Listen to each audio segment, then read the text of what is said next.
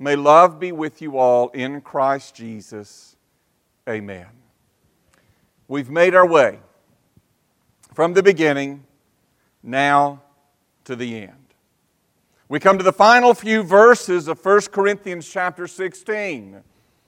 You know, the way you end a letter really has a tendency to say a lot about what you've said in the letter, but also about the writer of the letter as well. I had an aunt who was a professor at Carson Newman, an English professor. And occasionally we would exchange correspondence back with one another. No emails, no texting, nothing of that nature. Taking the time to sit down with pen and paper and to write out a letter to one another. Being an English professor, she had such great ability as a wordsmith. And I was convinced that if it wasn't for the fact that she would simply run out of paper at some point, she would continue on within the letter, refreshing my heart and my soul and my spirit with what God was doing in her life and how she was praying for me. Another dear lady that I had the privilege of pastoring many years ago, occasionally she'll send me a letter. Something that she has seen that's reminded her of me, and she'll write that letter in a very feeble hand, reminding me of her prayers and checking on the family and signing it, yours in Christ, Alice. We come to the end of Paul's letter. We usually conclude letters with something like what Paul does here. So-and-so says hi, or give so-and-so my greetings. Same thing that Paul does here. And he wraps up this letter with these concluding words. And within these words, he has these words of final greetings. There are family greetings, there are external greetings, there are internal greetings, and then finally there is a personal greeting from Paul himself. Look again at verse 15 and look at the family greeting that Paul talks about here. I urge you, brothers, you know that the household of Stephanas were the first converts in Achaia, and that they had devoted themselves to the service of the saints.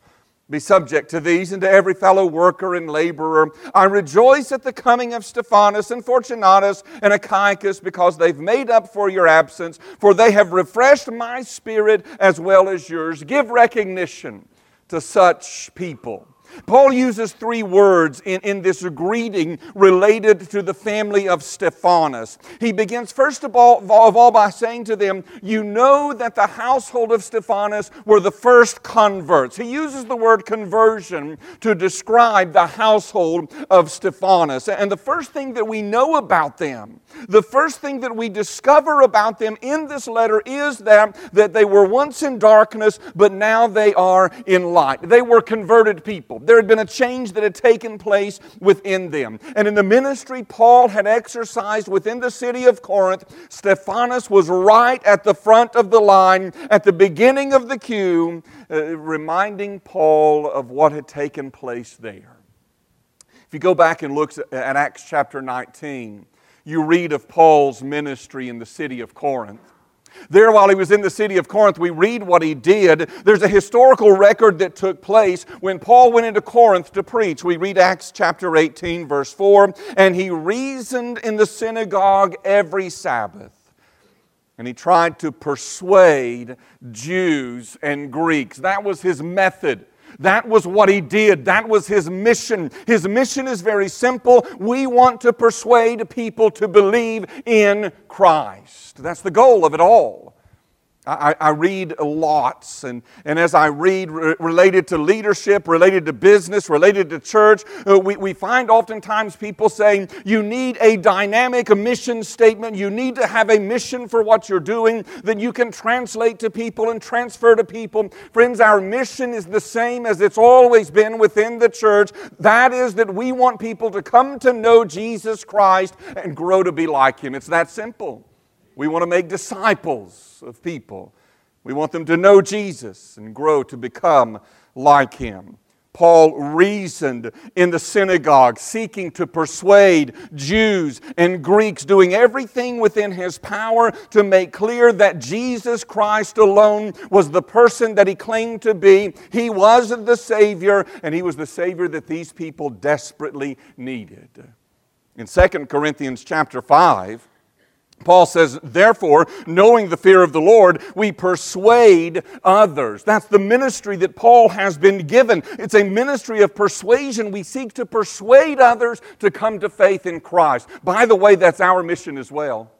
That's our ministry as well, to seek to persuade people to come to faith in Jesus Christ. Can I urge you to be persuasive toward other people within your life?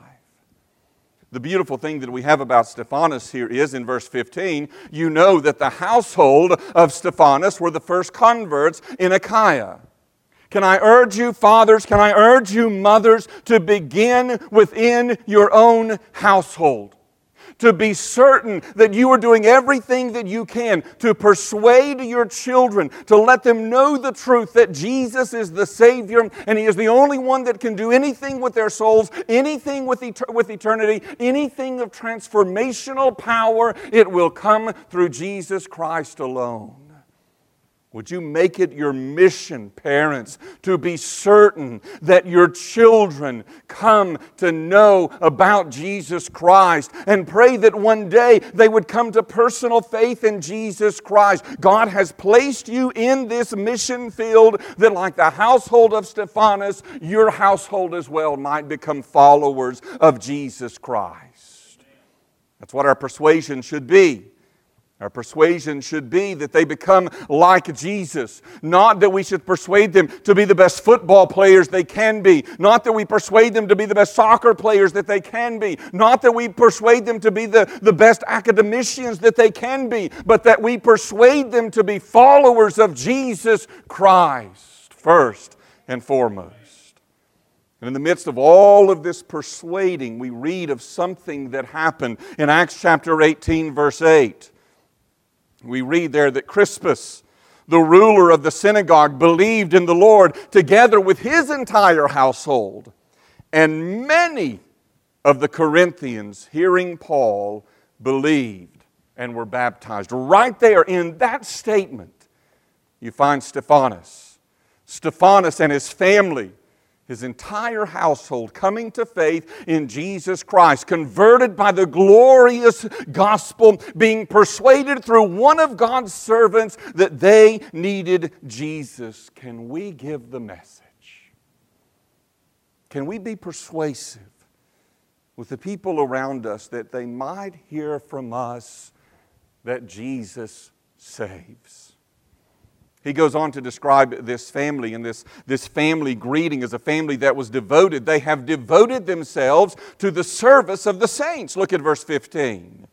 They've devoted themselves. See, here was a family who knew that conversion is not the end, but it's merely a starting point.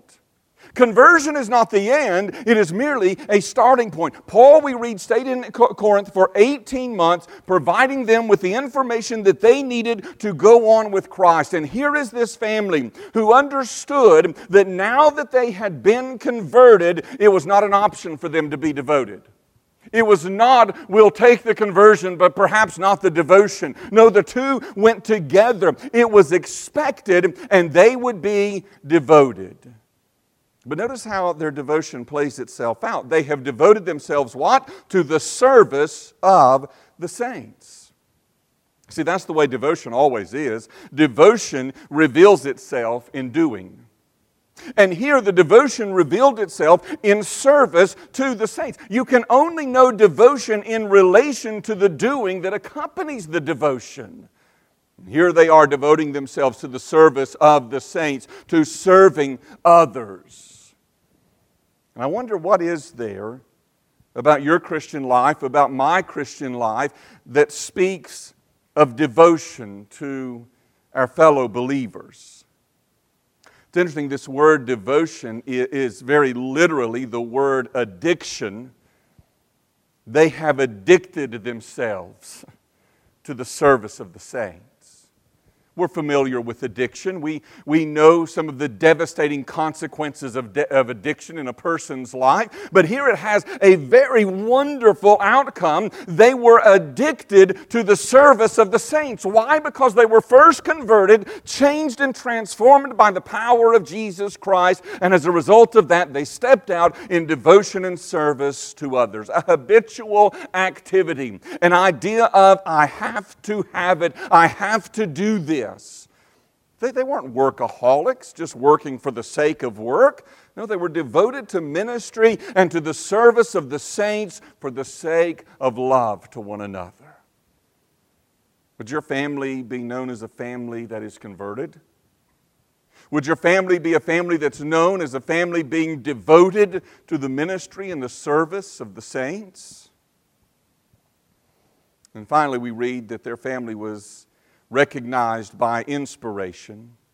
We read on down in verse 18, "For they refreshed my spirit as well as yours." Wow. You know, we have an idea when we read of these people in Scripture, when we read of Paul, this massive giant of the faith. We read of David, we read of Noah, we read of Moses, and we have a tendency to put them upon such a high pedestal that we forget that they are humans marred by sin just as we are, and we think, I'll never attain to that. But here you have Paul, arguably the greatest missionary who ever walked the face of this planet. And yet here he comes and he says, they refreshed my spirit. Does that give us an idea of the importance of companionship in life? Of not going through life alone? Paul is here longing. He says in verse 17, I rejoice at the coming of Stephanas and Fortunatus and Achaicus. I rejoice at the fact that they're coming. Paul is longing for the companionship of his friends. Why? Because they refresh my spirit.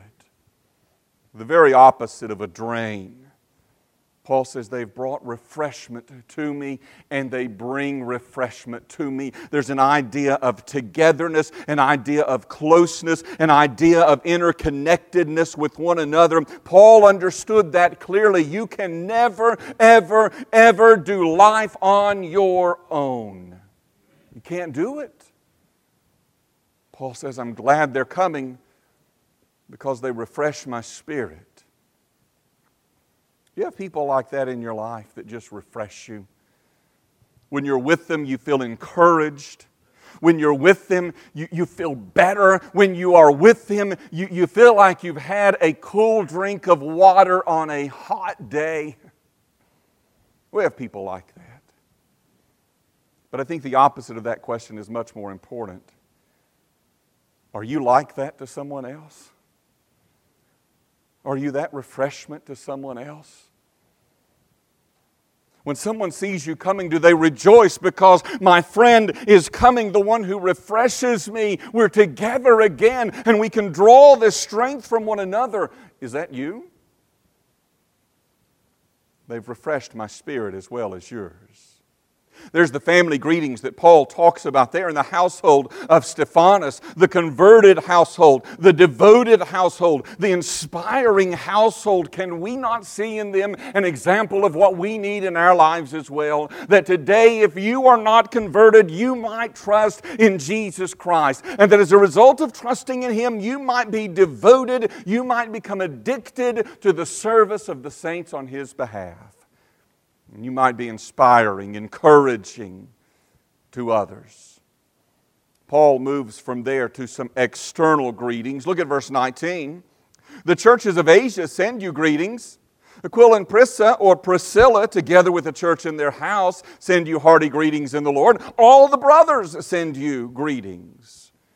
The external greetings are threefold. Paul talks about the churches of Asia that send their greetings. Now to us, this is not a big deal. It's like, okay, great, let's just go on. What's the point? The churches of Asia send you their greetings. It doesn't sound very important to us, but remember this. Until Paul had walked into the province of Asia, there were no churches in Asia. There were no churches to send their greetings to the church at Corinth. In fact, if you go back again to Acts, at this time in Acts chapter 19 and verse 10, you read that this continued for 2 years, so that all the residents of Asia heard the word of the Lord, both Jews and Greeks. Paul comes in and there's no gospel witness to the work of Jesus Christ. There's no one proclaiming that Jesus is Savior. There are no churches in Asia. When you go down to verse 26, there is a riot that breaks out in Ephesus, and you discover there Paul has convinced many people within the region. In Acts 19:26 we read, "And you see and hear that not only in Ephesus, but in almost all of Asia, this Paul has persuaded and turned away a great many people, saying that gods made with hands are not gods." Almost all of Asia. What an amazing statement that is. What a wonderful thing that is. The churches of Asia send you their greetings. Those who had at some time earlier had lived in paganism, in confusion, without God, without hope. They had been redeemed by the precious blood of Jesus Christ, and now they were part of the family. Friends, listen, this does not say much about the power and strength of Paul, but it says a great deal about the power and the strength of the message of the gospel. Where there had been no churches, God redeems people, and now there are churches, and together they send their greetings to Corinth. Let them know we're thinking about them. Let them know we're praying about them. It helps to broaden our perspective when we think of this. It helps to expand our horizon, to realize that we are part of something far bigger than us. We're part of something much grander than just Boone Trail Baptist Church. That's why it's so wonderful to hear from churches in Nicaragua, in Guatemala, in Spain, in Texas, in Denver, where our partnerships are, deepening our sense of relationship and reminding us of what it means to be a part of the family of God. The churches of Asia send you greetings. Do you see the power of the gospel?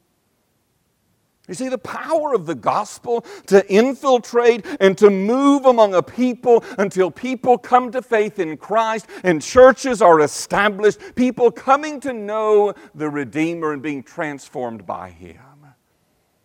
Churches of Asia send you greetings.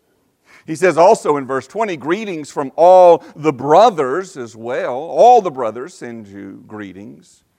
Companions of Paul, not exactly sure who they were. Perhaps the Corinthians knew who they would be by interaction with Paul and those that were traveling back and forth.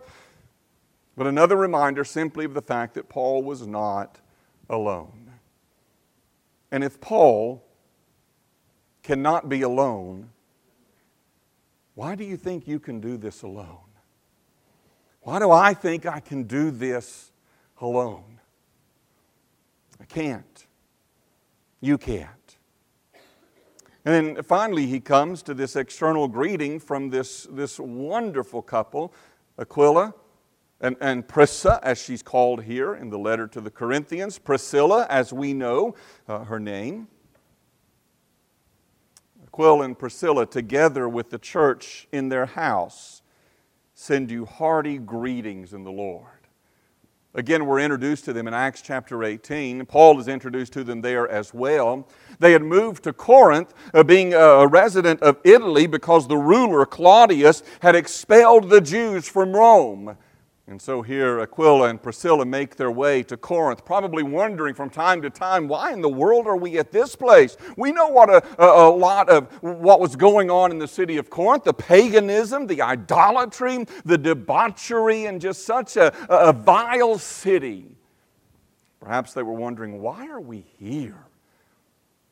And then they heard about this Jewish evangelist that showed up in town, sharing that he was a tent maker by trade, introduced to Aquila and Priscilla, also tent makers by trade. And so in Acts chapter 18, Paul goes to see them, and they make their home available to him, and they work together. And God used this couple in the lives of so very many people. In fact, when you read in Acts chapter 18, you find a man by the name of Apollos. there, who was teaching the truth, but it was a limited amount of truth, and so Aquila and Priscilla opened their home to him as well. And they began to teach Apollos from the Scripture, who Jesus is, what Jesus has done, expanding upon his knowledge of God's Word. And then what happens? Apollos becomes one of the lead teachers within the church at Corinth. See, Apollos were welcomed into their home, and they taught to Apollos the Word of God, and he in turn teaches it to the Corinthians. And here you have families opening their hearts, opening their homes. What a tremendous means of encouragement this is. Why do you think that Aquila and Priscilla come out in all of these otherwise very general greetings? I can't help but think that it is the case because of the dramatic impact that they made upon the life of Paul, upon the life of Apollos, and so many others that they impacted. You see, this is why we continue to encourage you. You need to be part of one of our small groups where you begin to plug in with others relationally, where you get to know one another, even starting home groups so that you are in one another's homes and you get to know each other on a deeper, more relational level, that you might come to know God in a deeper way as well. Be involved in one of those home groups. Be involved in one of those small groups. Unite together in prayer groups around this church. Get involved in discipleship relationships with one another. The external greetings that are here. The churches of Asia, Aquila and Priscilla, together with the church in their house, all the brothers. And then Paul gives us some internal greeting as well. At the end of verse 20, he tells us this, how we are to treat one another, greet one another with a holy kiss. Now, a kiss was the common manner in which friends would greet one another. It's very customary. You can think of it almost in European terms when you see this happen. Those of European descent will often do this. They will come to embrace one another, and typically on both sides of the cheek, they will touch cheeks and kiss, not really kissing each other as much as kind of kissing the air. We're not talking about a mainline smooch here. We're just talking about a little peck going on here. And you see this all throughout the Bible. It would be very much like our handshake today, very much like a hug that we would extend to one another. It was a customary greeting in this culture. In the Old Testament, Jacob brought food to his father Isaac, and they exchanged a kiss of greeting. Later, Esau embraced and kissed Jacob, his brother. You have David and Jonathan, best of friends, that exchanged the greeting of a kiss with one another. Even in Luke chapter 15, you have the story of the prodigal son, that when the father sees him, he runs to him and he embraces him and he kisses him. It's the customary kind of greeting. We're not accustomed to this kind of greeting today, but we still have greetings of proximity to show that we're in relationship with one another. A handshake, a hug, something of that nature. You see it lots of times. My daughter's been a cheerleader. I've gone to the basketball games, and I've seen some of these students that have done their very fancy handshakes with one another, and they slap and they flip and they twist and all of this stuff that they do. And it's a way of showing and promoting kinship. We belong to one another. We're on the same team with one another. Maybe that's what we should do. We should come up with a secret handshake or something. The Boone Trail handshake. Find somebody coordinated enough to do it. That'll be great. Not me. You see, you take the customary, but you make it different. Paul says, greet one another with a holy kiss. There's nothing different about the greeting itself. It was customary in that way to greet one another with a kiss when you would see one another. The difference was in the people extending the greeting. The difference was in those that were giving the greeting. It became a holy kiss because the people extending it were holy people. Paul says in the opening verses of 1 Corinthians, coming back full circle, he says, you are saints, set apart, separated to God, separated from sin. You are sanctified. That's who you are. And that's what makes the kiss a holy kiss. But you see, for us as a church, there should be an obvious sign of affection among the people of God. We're not a country club. We're not an academic club. We're not a club designed around physical activity like soccer or track or football or basketball or baseball or softball. We're the church. And in that we have fellowship with one another. It's kind of like Louis Armstrong in that song. I see friends shaking hands, saying, "How do you do?" They're really saying, "I love you." And I think to myself, what a wonderful world. You see, that's what should be thought when we come in together with God's people and we greet one another with a holy handshake, a holy hug, something of that nature. What a wonderful world this is, and the relationship in which we live with one another. Are you part of that relationship? Are you part of that fellowship? If you're not a part of Christ, you're not a part of it. It's not going to be holy if you're not holy, and by holy I mean set apart for God, saints, those redeemed by the work of Jesus. Then finally, Paul gives some personal greetings. Look at what he says in verse 21. I, Paul, write this greeting with my own hand. That kind of excites me a little bit. I imagine that I would probably be the kind of person that as this was being read within the church and we came to this, I, Paul, write this greeting with my own hand, I probably would have been the one who said, "Ooh, I want to see." How does Paul write? We have an idea that Paul had a vision problem of some sort. He writes to one of the other churches, "See what big letters I use. Are they really that big? Does he at times use smaller letters? Is he a neat writer? Is he a messy writer? What can we glean about Paul from the way that he writes? Should he be a doctor in training because we can't understand any of the scribble that's there?" I want to see it.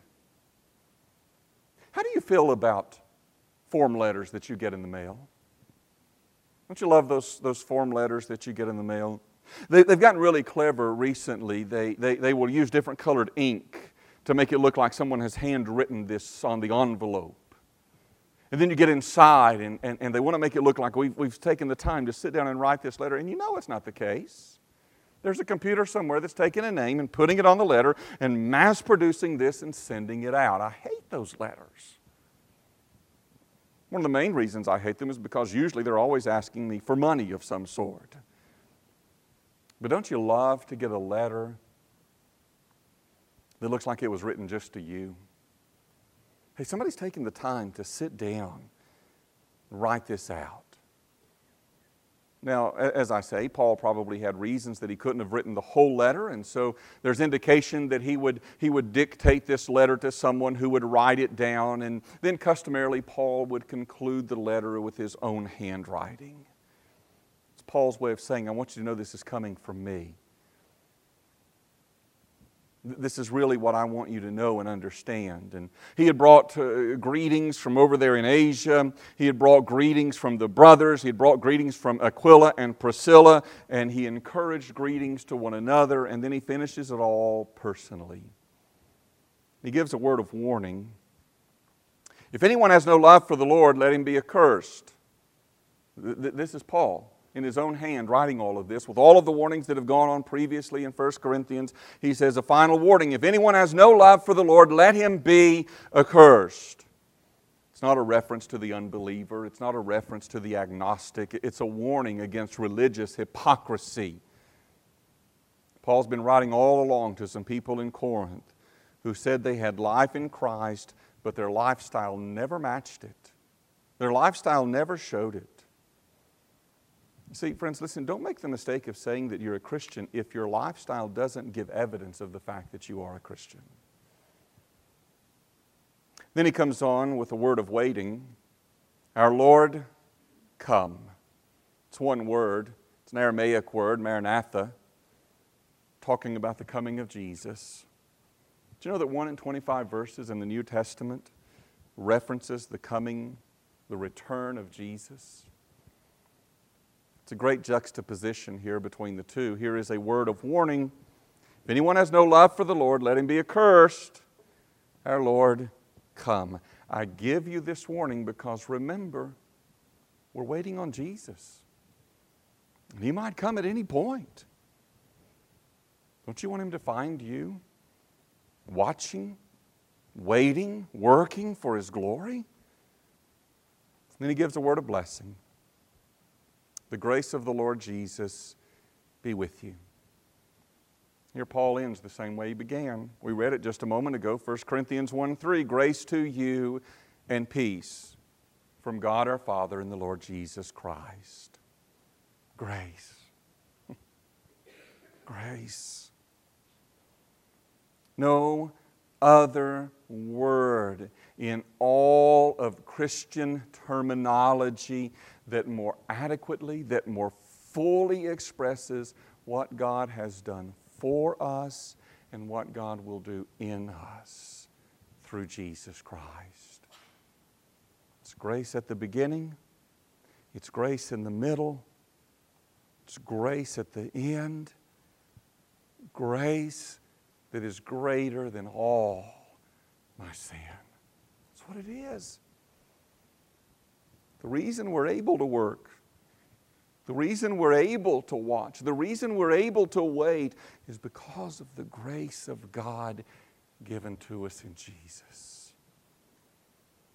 And then he concludes with the word of great love. My love be with you all in Christ Jesus. All. And we've gone through 1 Corinthians and we've met some pretty wretched people, haven't we? I mean, we've met some people that were involved in some pretty heinous sins. Man having an affair with his stepmother. People getting drunk at the Lord's Supper meal. Christians suing other Christians. Wow. And yet Paul says, my love be with you all. The ones that have bugged me, the ones that have disappointed me, the ones who have encouraged me, the ones who have blessed me, the ones who have refreshed my spirit, those who were getting drunk at the Lord's Supper, those who are suing one another. I love you. That's why Paul gives the words of warning that he does. Because he loves them. And he ends here with such a tender note. By the way, he ends with what I think was probably Paul's favorite phrase. We read it consistently throughout his writings. In Christ Jesus. See, that was the wonder of it all for Paul. To be in Jesus. Can I, out of love, give you a great warning today? You are either in Christ or you're not. There's no in between. You are either in Christ or you are not in Christ. There is no in between. And Paul ends with Jesus, just like he should. Because Jesus is the Alpha and Omega, the beginning and the end, the first and the last. And today, I end as I began, calling on those who have not trusted in Christ to trust Him today. That you who are not in Christ, trust in Jesus so that you will be in Christ. Because Jesus might come at any moment. Because death might visit you at any second. And if you are not found in Christ, you will be found eternally separated from Him. I call on you today.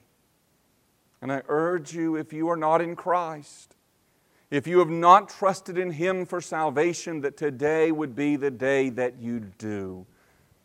Forgiveness is available to all who call upon the name of the Lord. Your sin has been taken by Him and you can receive forgiveness. And I call on those of us who have believed to committed, faithful service, devoting ourselves to the service of the saints. Father, we bring to a conclusion our formal study in this portion of your word that we know as 1 Corinthians. We conclude this in our formal time of gathering together to seek understanding of it. But Father, I thank you that there is no conclusion to the power of your word in a person's heart and life. And so my prayer today is, would you please take what we have discovered today, take what we have discovered in months past, take what we will discover in months ahead from your word, and use it for your purpose. You have guaranteed and promised that your word will not return void, but it will accomplish your purposes. And so for that we take great encouragement and joy. And Father, I pray for our hearts today. Someone who does not yet know Jesus Christ, would you speak conviction to them, Father? And Father, would you encourage them to trust in Jesus today? For us who know Him, would you remind us as well of the call to service that you've placed upon our lives? That we would be devoted to the service of the saints for your glory. We ask in Jesus' name, amen.